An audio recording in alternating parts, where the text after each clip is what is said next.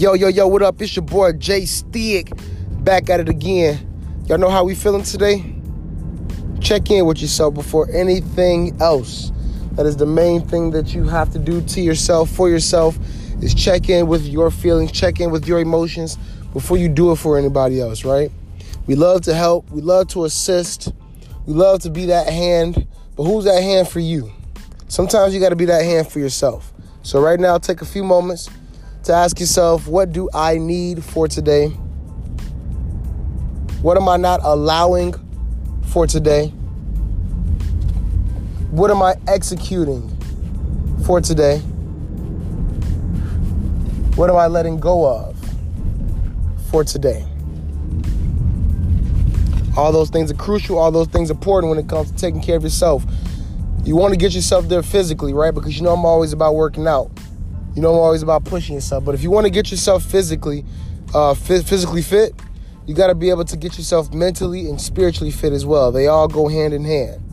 You don't want to feel like you're in the best shape of your life, but you can't get your mind right. You know, you don't want to feel like your mind is right, but you can't get into the best shape of life. Those things kind of don't mix, and it'll kind of drive you wondering, what am I not doing right? What am I not doing wrong? When it's just one certain area that you need to work on. So make sure that you're working on something physically. Make sure that you're working on something physically. Make sure that you're working on something spiritually every single day. So for me, I'm working on something physically.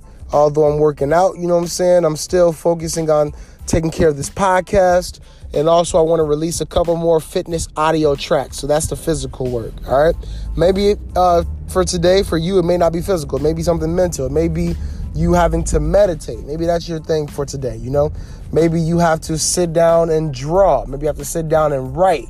Whatever you got to do, take care of yourself mentally. Take care of yourself spiritually, all right? Every single day we're pushing forward towards something. What are you pushing forward towards something today? What are you pushing towards today? What are you pushing towards today? That's what life is all about. Always pushing forward, always moving to that next level, not getting stuck. And if you do feel stuck, remember you can just shake it off. Know why you have the writer's block or whatever you have, whatever's blocking you. And then, you know what I'm saying, don't force it. Because when you force it, that's when you take more time off because you don't really want to do it. But ease your way back into it. Ease your way back into working out. Ease your way back into writing. Ease your way back into whatever it is, playing basketball or going golfing or, you know what I'm saying, crocheting or knitting, any of those things.